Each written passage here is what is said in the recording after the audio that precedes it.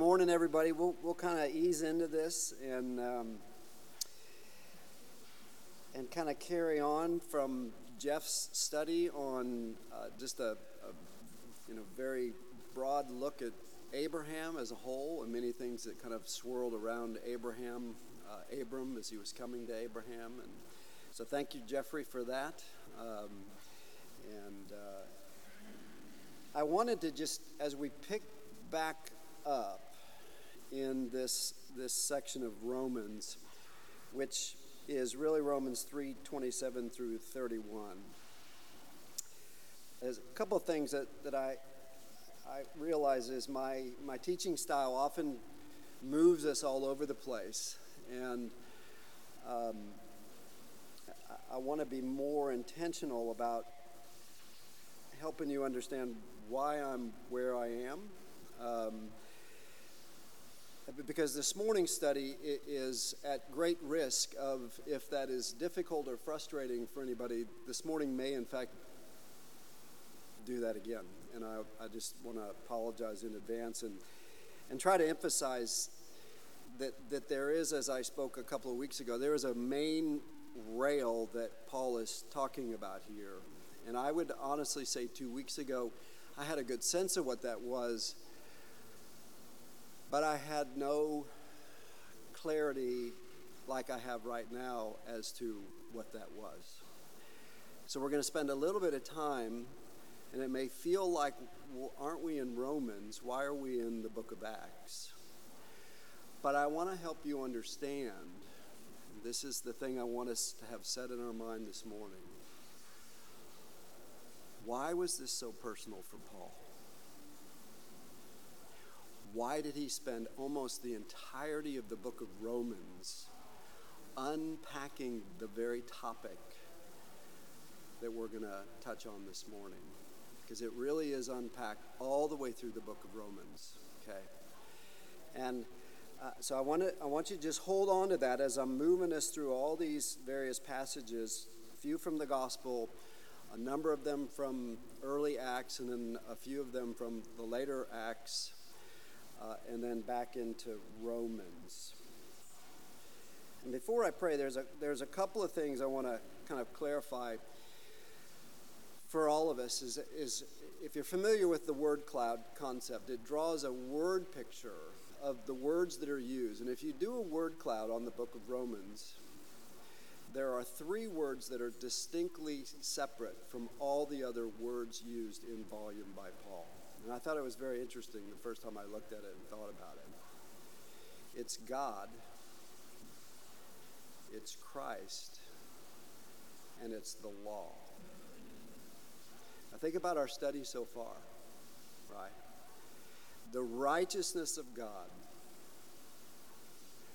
that becomes the righteousness from God, which is Christ. So you see the God, Christ, totally separate and distinct from what? The law. That is this theme that Paul flows all the way through this book. But as you will see in this text this morning,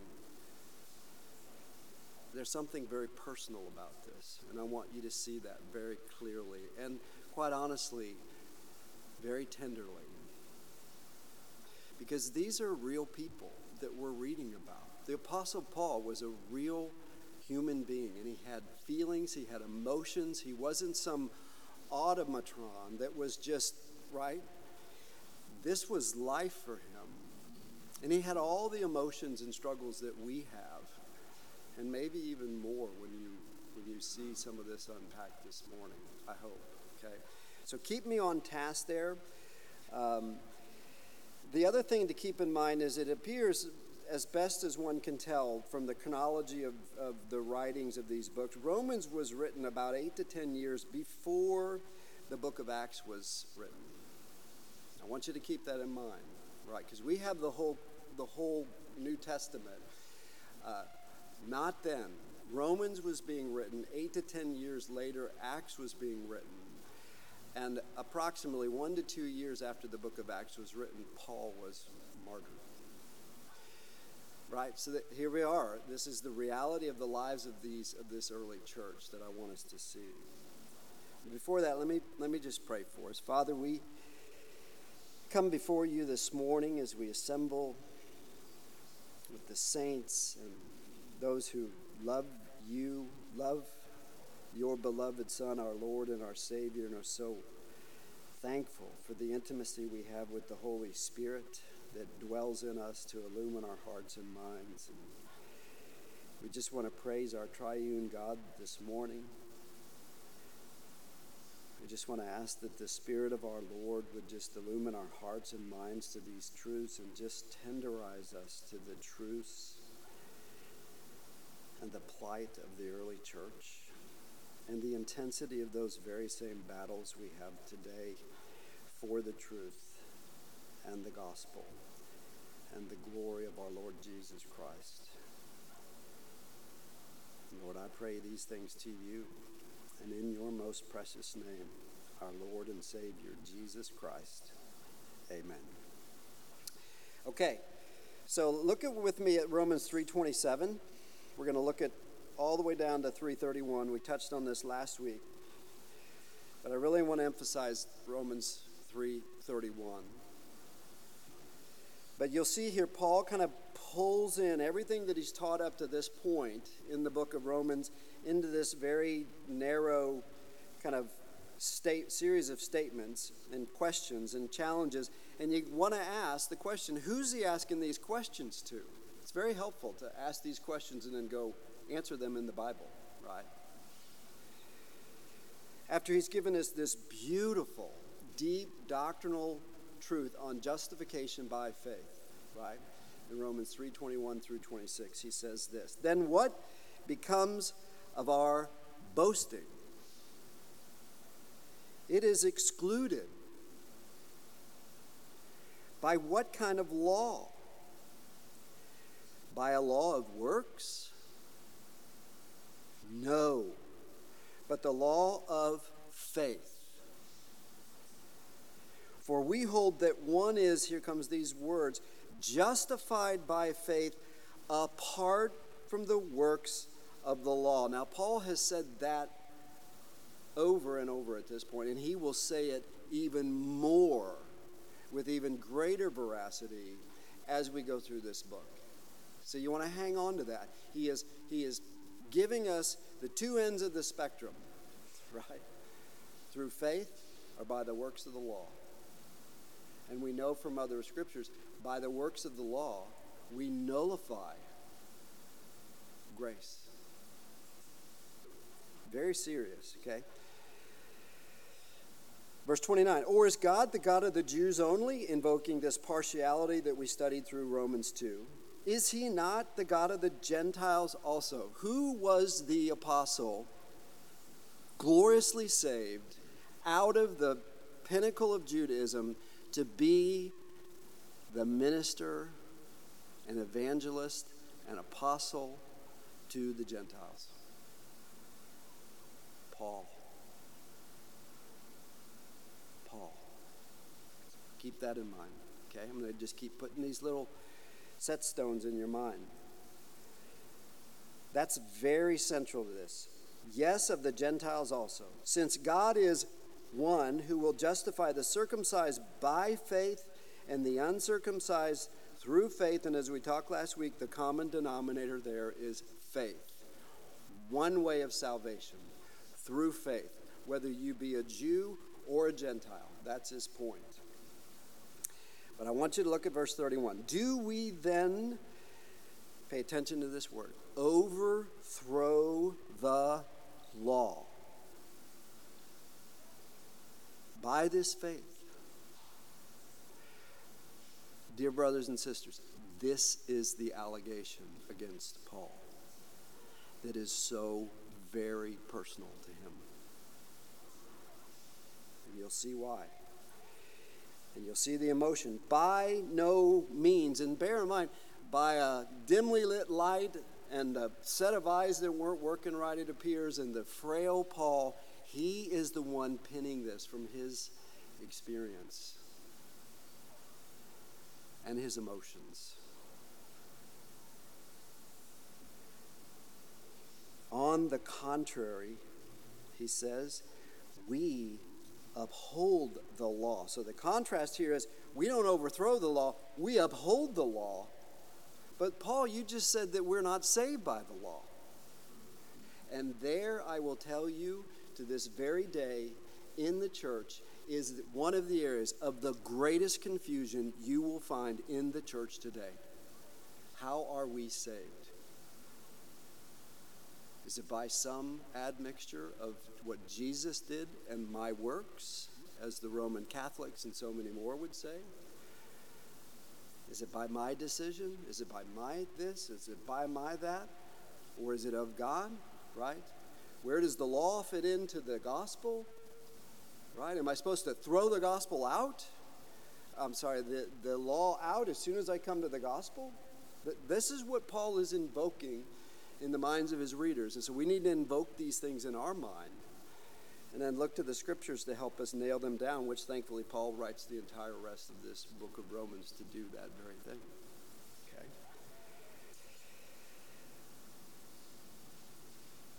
Overthrowing the law is the clear allegation. What Paul is defending, both for himself and for the gospel. Okay. Look at Romans 3:8. Just back up if you don't want to. I'll read it. Romans 3:8 was the first time he alludes to this. He says in Romans 3:8, "And why not do evil that good may come? As some people slanderously charge us with saying." Who's the us?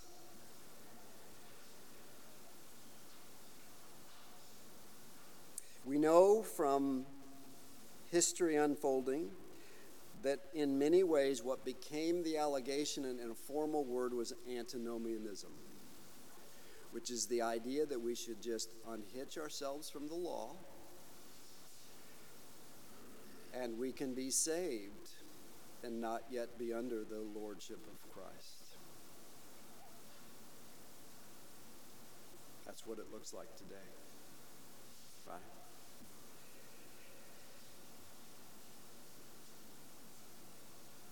Paul's teaching invoked massive confusion about this point. And that's what I want you to see. But it wasn't Paul's teaching. It was Paul's teaching about the very truth of the gospel and how we're saved.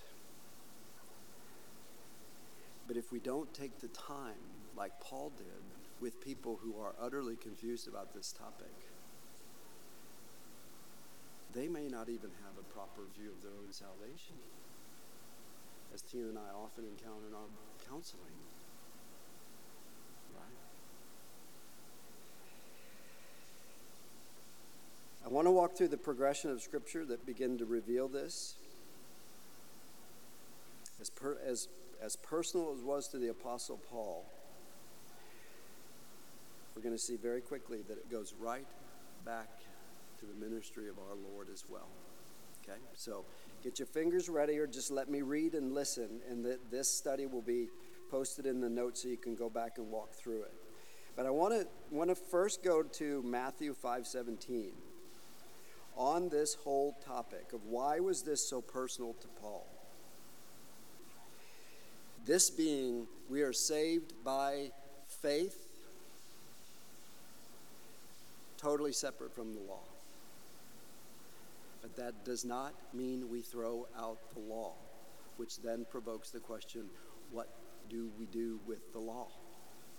Jesus says it this way in Matthew 5:17, "Do not think that I have come to abolish the law or the prophets. I have not come to abolish them, but to fulfill them."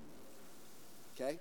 When you read that, you want to immediately have in your head, this is where the righteousness of God comes from. There it is. Jesus perfectly fulfilling the law is where the righteousness of God that becomes the righteousness from God that justifies God in our salvation. Because the law was fulfilled by Christ and then imputed to us. Okay? And Jesus is making it clear the purpose that he has come for. Now I want to go to the negative side of this, and I want you to see the allegations of the Pharisees and the soon-to-be Judaizers in Luke 5:29 and 32 through 32. And here we see the call of Matthew, also known as Levi, in verse 29 of Luke 5. And Levi made him a great feast in his house, and there was a large company of tax collectors and others reclining at the table with them. So there's the Lord, a bunch of the disciples, right in the mix of those filthy tax collectors and a whole bunch of other sinners, right? And the Pharisees and their scribes grumbled at his disciples, and Matthew will reveal that it was the Lord and his disciples, saying, "Why do you eat and drink with tax collectors and sinners?" In other words, why are you throwing off the law? This is forbidden. You claim to be something, but you're throwing off the law. You are living unrighteous. You are commingling yourself, defiling yourself with sinners and tax collectors, right? It was beneath them. So why were they even there?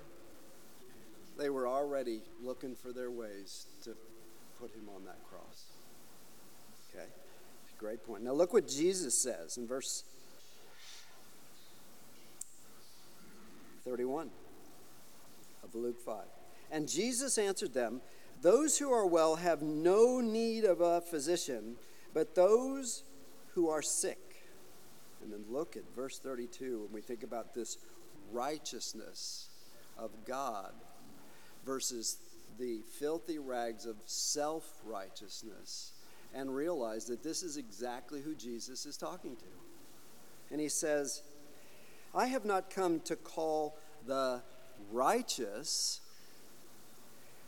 but sinners to repentance." You hear what he's saying there? He left the self-righteous right where they were. They wouldn't hear him. It was the sinner who has been brought to the bottom of themselves through the work of the Holy Spirit that's going to hear the gospel. But do those self-righteous people need to hear that gospel? Yes. Are they going to respond at times ferociously? I think we'll see in our study that that's exactly the case. Okay? Which is exactly part of my point.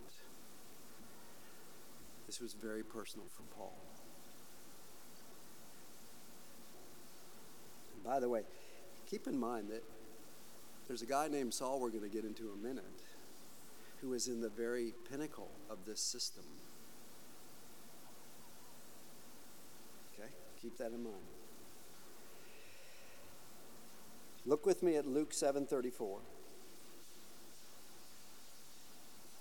And we'll see this accusation again against our Lord. "The Son of Man has come eating and drinking, and you say, 'Look at him, a glutton and a drunkard, a friend of tax collectors and sinners,' accusing him of living a lawless life, a life that has thrown off the law because he's commingling himself with sinners, right?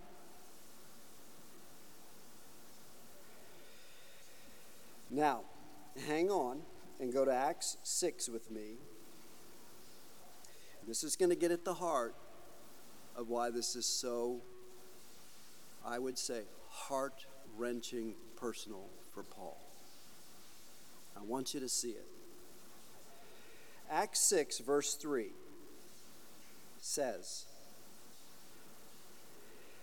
"Therefore, brothers, pick out from among you 7 men of good repute, full of the Spirit and of wisdom, whom we will appoint to this duty." And the duty was the church had gotten so busy, so large, so full of need, that the apostles were being pulled away from their ministries.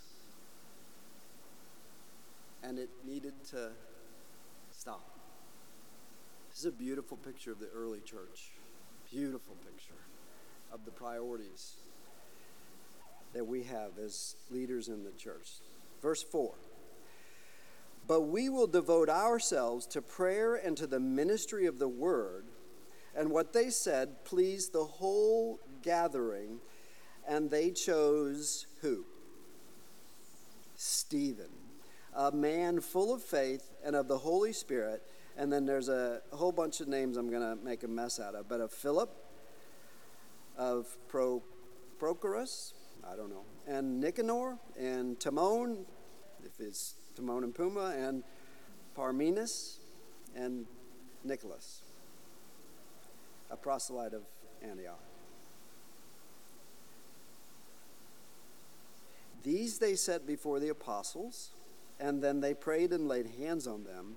And the word of God continued to increase, and the number of the disciples multiplied greatly in Jerusalem. And a great many of the priests became obedient to the law, faith. Became obedient to the faith. And Stephen, full of grace and power, was doing great wonders and signs among the people. Continuing on in verse 9. And here it comes.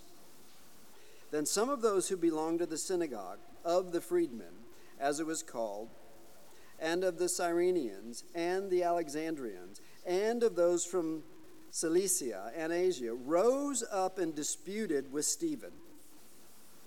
But they could not withstand the wisdom and the spirit with which he was speaking. Don't you love that, Grady? That is the whole armor of God in full motion.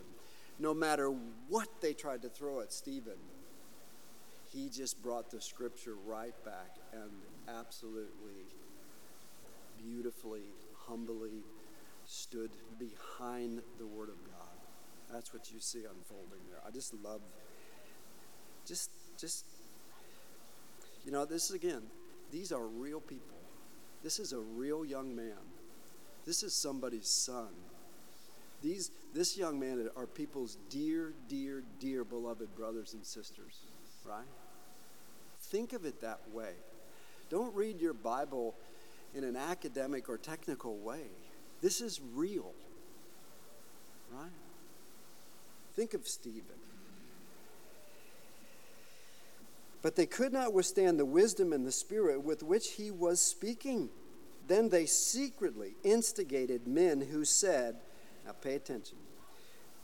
I don't mean that in a condescending way. It's just a thread here. We've got it. We have heard him speak blasphemous words against Moses and God. And they stirred up the people and the elders and the scribes, and they came upon him and seized him and brought him before the council. And they set up false witnesses. Now, who does this sound like? Is this not exactly what they did to our Lord? And is this not exactly why Jesus said to those disciples in that upper room, everything they do to me, they're going to do to you? That's where this gets personal. This is the reading of a book where you become so intimate with the characters. You feel. This we should feel. This is exactly what is unfolding here. They set up false witnesses who said, now this is what I need you to see. This man never ceases to speak words against this holy place and what? The law. They're accusing him of the same thing they're accusing Jesus. Stephen was saying, throw off the law. He's speaking against the law. He's sharing the gospel, and what they're hearing in their unbelieving, unregenerate, self-righteous state is they're telling me to throw off the law, right? For we have heard him say that this Jesus of Nazareth will destroy this place and will change the customs that Moses delivered to us. And there's a very long treatment of Stephen's response to this council, and he concludes that in Acts 7:51. So we're going to skip over a large, beautiful section that we all should know. And he says this, and this was the zeal of Stephen right here. You stiff-necked people, uncircumcised in heart and ears, you always resist the Holy Spirit, who is speaking through Stephen to them directly with their own truths. And they can't hear a word of it because they are trapped in the delusion of self-righteous religion. And the gospel makes absolutely no sense and is an affront to the self-righteous religious person whom Stephen is talking to right here. As your fathers did, so do you. Which of the prophets did your fathers not persecute? And they killed those who announced beforehand the coming of which one? Which one? The righteous one. So as a self-righteous religious person relying on the law, how can there be a righteous one if everybody else is not the righteous one? There's the issue right there. This is why the response was so violent. Okay?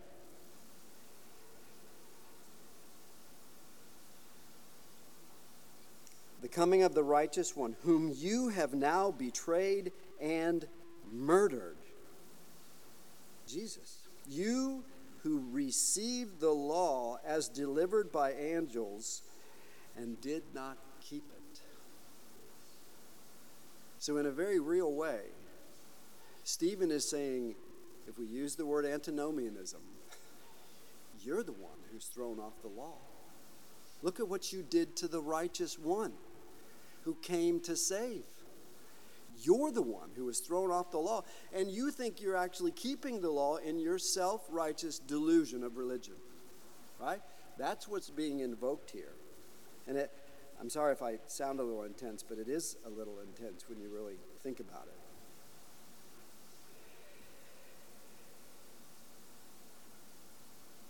Now, enter into the scene that we're currently in a guy named who? Saul. Okay, let the silence hit you for a minute. Here's Saul, this guy that's writing Romans for us, Paul. Here he comes, right in the middle of this situation. And the issue for Stephen that has been the means by which the Lord was crucified and Stephen is now about to be stoned is the very same issue that Paul is teaching us about in Romans. And here's where it gets very personal for Paul as he reflects back. Acts 7, verse 54. Now, when they heard these things, they were enraged, and they ground their teeth at him. But he, Stephen, now, full of the Holy Spirit, gazed into heaven and saw the glory of God, and Jesus standing at the right hand of God. Man, what a beautiful picture that is, of how at that moment, where you know you're about to be pummeled to death, you can look up and literally see the Lord welcoming you into heaven. This is how the old-timey saints withstood these fires that they were being burned to death in because they knew there was the first death, but no second death. And what a vivid way to describe the second death for those who don't believe. Because if there is one thing in the midst of that dying by fire that you must be pleading for, it is to die. There comes a point where you're in such pain that you want to die. Jesus described hell as the death that never dies. You have no hope of that death ever dying. And he was the creator of all things, and therefore the creator of that. We should take that very seriously, very soberly.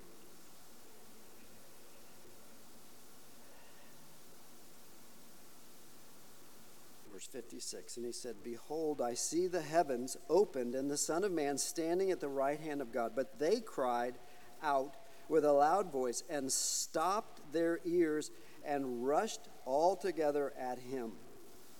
And they cast him out of the city and stoned him.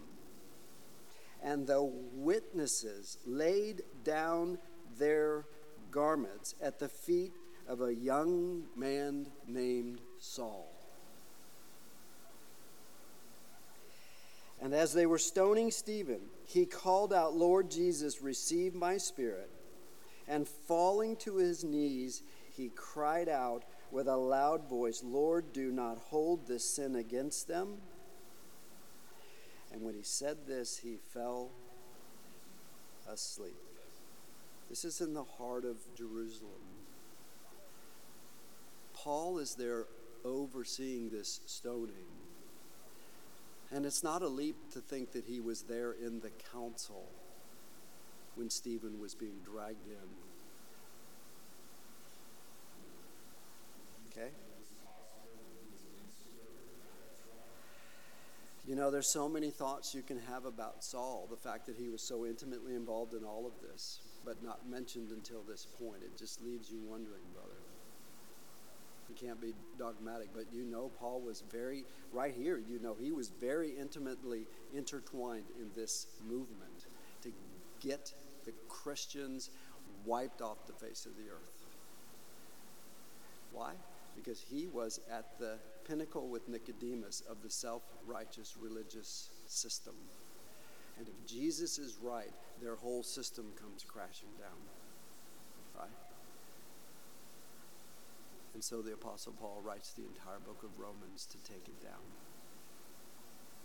He really does. Okay, so let me bring you back to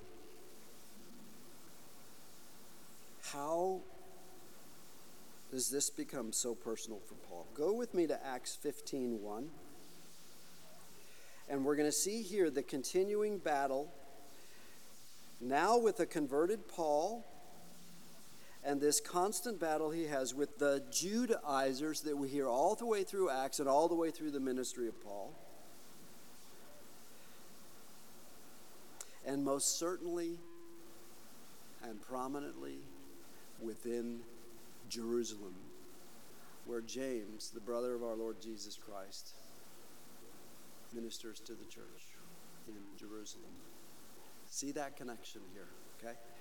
Acts 15:1, we see the Judaizers. "But some men came down from Judea and were teaching the brothers, 'Unless you are circumcised according to the customs of Moses.'" Isn't that exactly the opposite of what Stephen was being accused of? See the connection? Make those connections when you're studying. "According to the customs of Moses, you cannot be saved." Let me read it again. "Unless you are circumcised and done according to the custom of Moses, you cannot be saved." What are they doing? They're adding religious works to the perfect and finished work of Christ that Paul says nullifies the gospel of grace and renders Jesus' death worthless. It says it in the book of Galatians. You cannot be saved. And after Paul and Barnabas had no small dissension and debate with them. So there's our Paul, as far away from Saul as you can get, because he's now going right at the same Judaizers that he used to be a part of, while he stoned and oversaw and had the blood of Stephen on his hands. And there it is. That's why it's personal. I'm just going to give you the answer. Paul had the blood of Stephen on his hands. And he now knows, as Paul, that he murdered Stephen for the very thing he now knows to be the absolute center of the gospel. And Stephen beautifully died at the hands of Saul, defending that gospel. And Paul is going to defend that gospel with his life to honor his Lord, and one could easily see to honor Stephen and vindicate him. Right? It's just precious.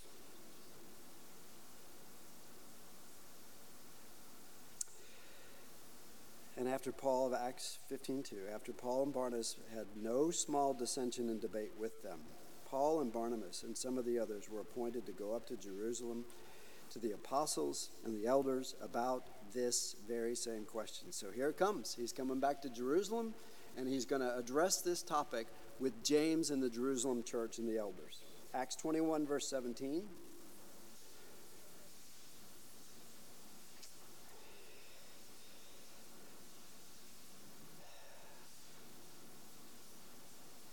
And when he had come to Jerusalem, Paul, now with the gift to the Jerusalem church that was horrendously, severely persecuted, the brothers received us gladly. On the following day, Paul went in with us to James,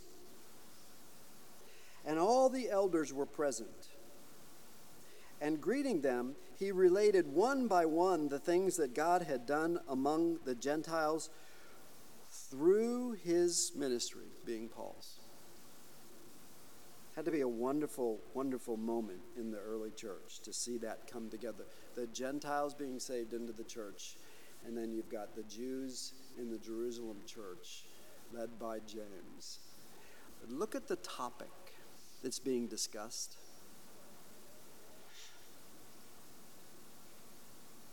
Verse 20. And when they heard it, they glorified God, and they said to him, "You see, brother, how many thousands there are among the Jews of those who have believed. They are zealous for the law." Now, in the context of this, you kind of got to think about that. Is that a good thing? Or is that a bad thing?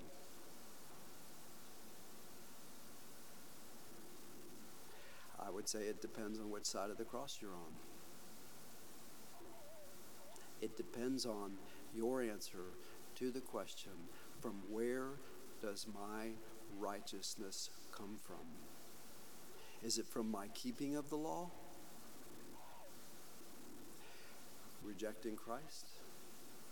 Or is it from my love for the Lord, who was the righteousness of God, who was perfectly obedient to the law, so that he could be the righteousness of God that now came from God to me? And my means of honoring him, as Paul says in Romans 12, is to be conformed to Christ through obedience to the law, not for the purpose of salvation, but to the glory of the Lord and the Spirit that is now in you, to do those very things. And to boast only in the Lord and not of ourselves. But look where it goes here.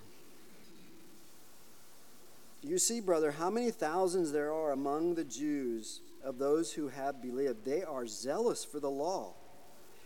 And they have been told about you, Paul.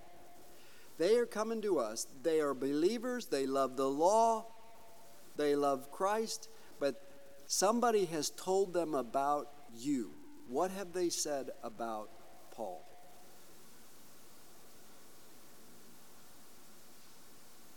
That you teach all the Jews who are among the Gentiles to what? Forsake Moses? And telling them not to circumcise their children or walk according to our customs, or in the language he uses in Romans, to throw off the law for the Jew. And as I was telling Jeff, this is where this gets, we better get clear on what all's going on here. And that's what we need to do, because that's where Paul takes us. But you see the accusation, don't you? They're blaming, now they're blaming Paul. And he's defending himself in front of James and the elders for the very same thing that Saul stoned Stephen for. You ever have the providence of God just hit you in ways that are just stunning? Think about Paul right here. Now I'm being challenged because the Judaizers are spreading words that I'm telling the Jews to throw off Moses and throw off the law, which is exactly the way they misinterpreted Stephen. And Jeffrey's going to help us for the next coming weeks get clarity on this issue, because that's right where Paul goes in Romans 4.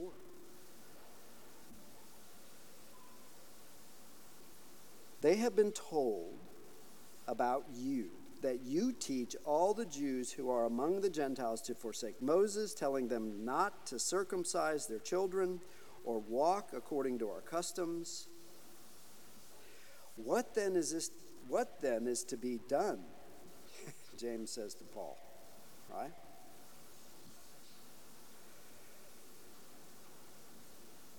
They will certainly hear that you have come, Paul, and they're coming after you.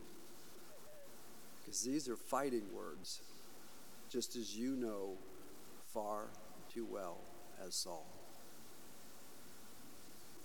See how dangerous our religion can get when not properly understood, properly examined, not properly thought through in terms of the question, where does my righteousness come from? What have I contributed to my salvation? And what do I have to boast about and get puffed up about? And anybody that comes at me and tries to tear that down with the gospel, I think we have a pretty good 3-step view of the kind of response. Jesus, crucified. Stephen, stoned. Paul, sawed in half. This is at the heart of the gospel. And its greatest enemy is self-righteous religion.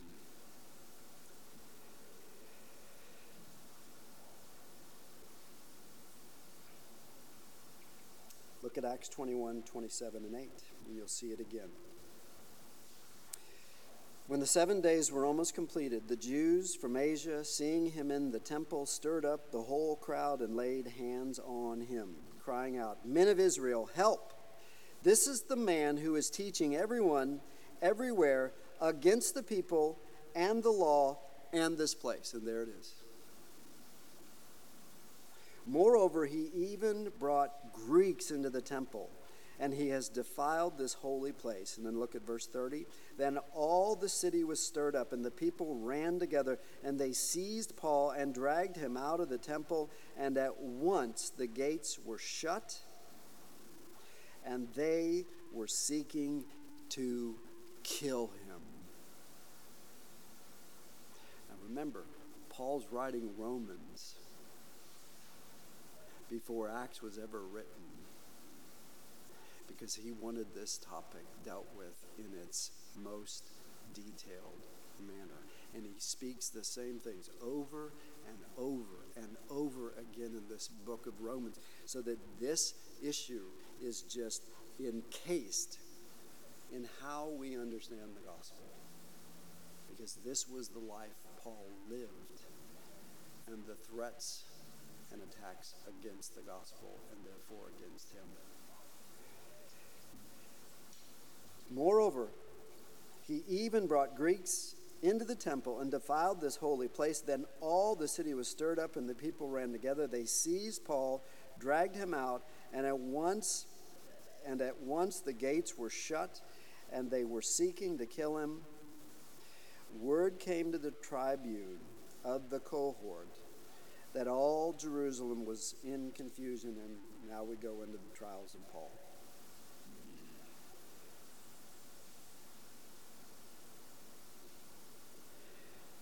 So back to our original question.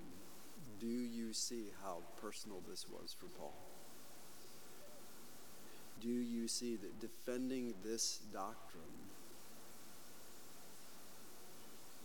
was the very reason he killed a young man who, in his eyes, as a believer and just a lover of the church, do you think the emotions of that just goes away? I don't think so either, Jeffrey. I think you can lay it at the Lord's feet in his providence to bring all this about. But can you ever lose the images of that beautiful young saint being pummeled to death for the very same thing that you're now willing to die for? You see the irony of God's providence in that, and how that same providence works in our life as we have the opportunity to witness the gospel. And sometimes it's just a boomerang that comes right back around at you from a previous life you lived in your former life. Right? So let me leave you with these two passages as we just ponder all of that. And this whole topic of antinomianism. Why do we have to go any farther than 1 John 1, 5 through 10? I mean, seriously? Why? Because we don't believe the Word of God. That's how the visible church can just utterly reject the Word of God and let the world right into the church because we don't believe the Word of God. Look at how clear this passage is in 1 John 1, 5 through 10 when it comes to this issue of throwing off the law in our saved lives. John says, "This is the message that we have heard from him and proclaimed to you." You see the intimacy there between John and the Lord? That God is light, and in him is no darkness at all. John, the preacher of absolutes. I love that. Black and white, right? Verse 6. If we say we have fellowship with him while we walk in darkness, we lie and do not practice the truth. But if we walk in the light as he is in the light, we have fellowship with one another, and the blood of Jesus, his Son, cleanses us from all sin. And at that point, some might ask, well, wait a minute, I struggle with sin. Does that mean I'm not cleansed by the blood of Jesus? And we can say, thank you, John, thank you, Lord, for verse 8. Okay? Because verse 8 says, if we say we have no sin, thank you, John, we deceive ourselves, and the truth is not in us. If we confess our sins, he is faithful and just to forgive us our sins and to cleanse us from all unrighteousness. And that, dear brothers and sisters, is the ongoing need for repentance of the daily lives we live and the struggle we have with the flesh against the sin. And I can tell you that if we start to wane in our need for repentance, are we slipping ourselves into some self-righteous delusion? If we don't even see the sins we're committing? It's a warning, right, for all of us.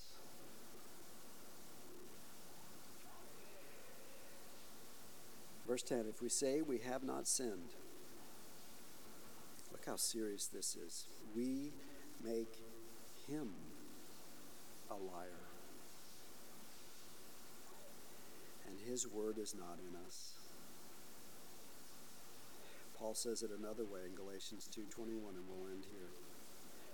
I do not nullify the grace of God. For if righteousness were through the law, then Christ died for no purpose. Amen. Ryan, would you pray for us?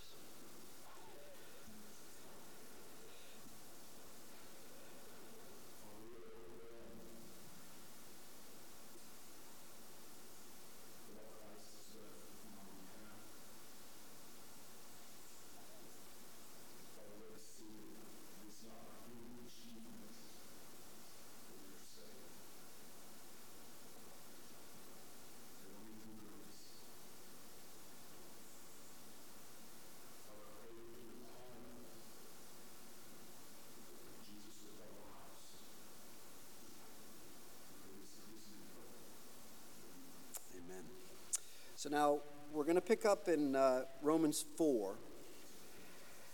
And Mr. Tankersley has graciously stepped in to take Romans 4:1 through 22. And look at how Paul moves our thinking from the topic we just discussed. And in there is something that was asked a couple of weeks ago about what do we do with the law? And how do we separate the ceremonial law from the moral law? How does all that work together? So Jeffrey is going to take that on for us, and I'm looking forward to it starting next week. Okay? All right. Thank you, guys.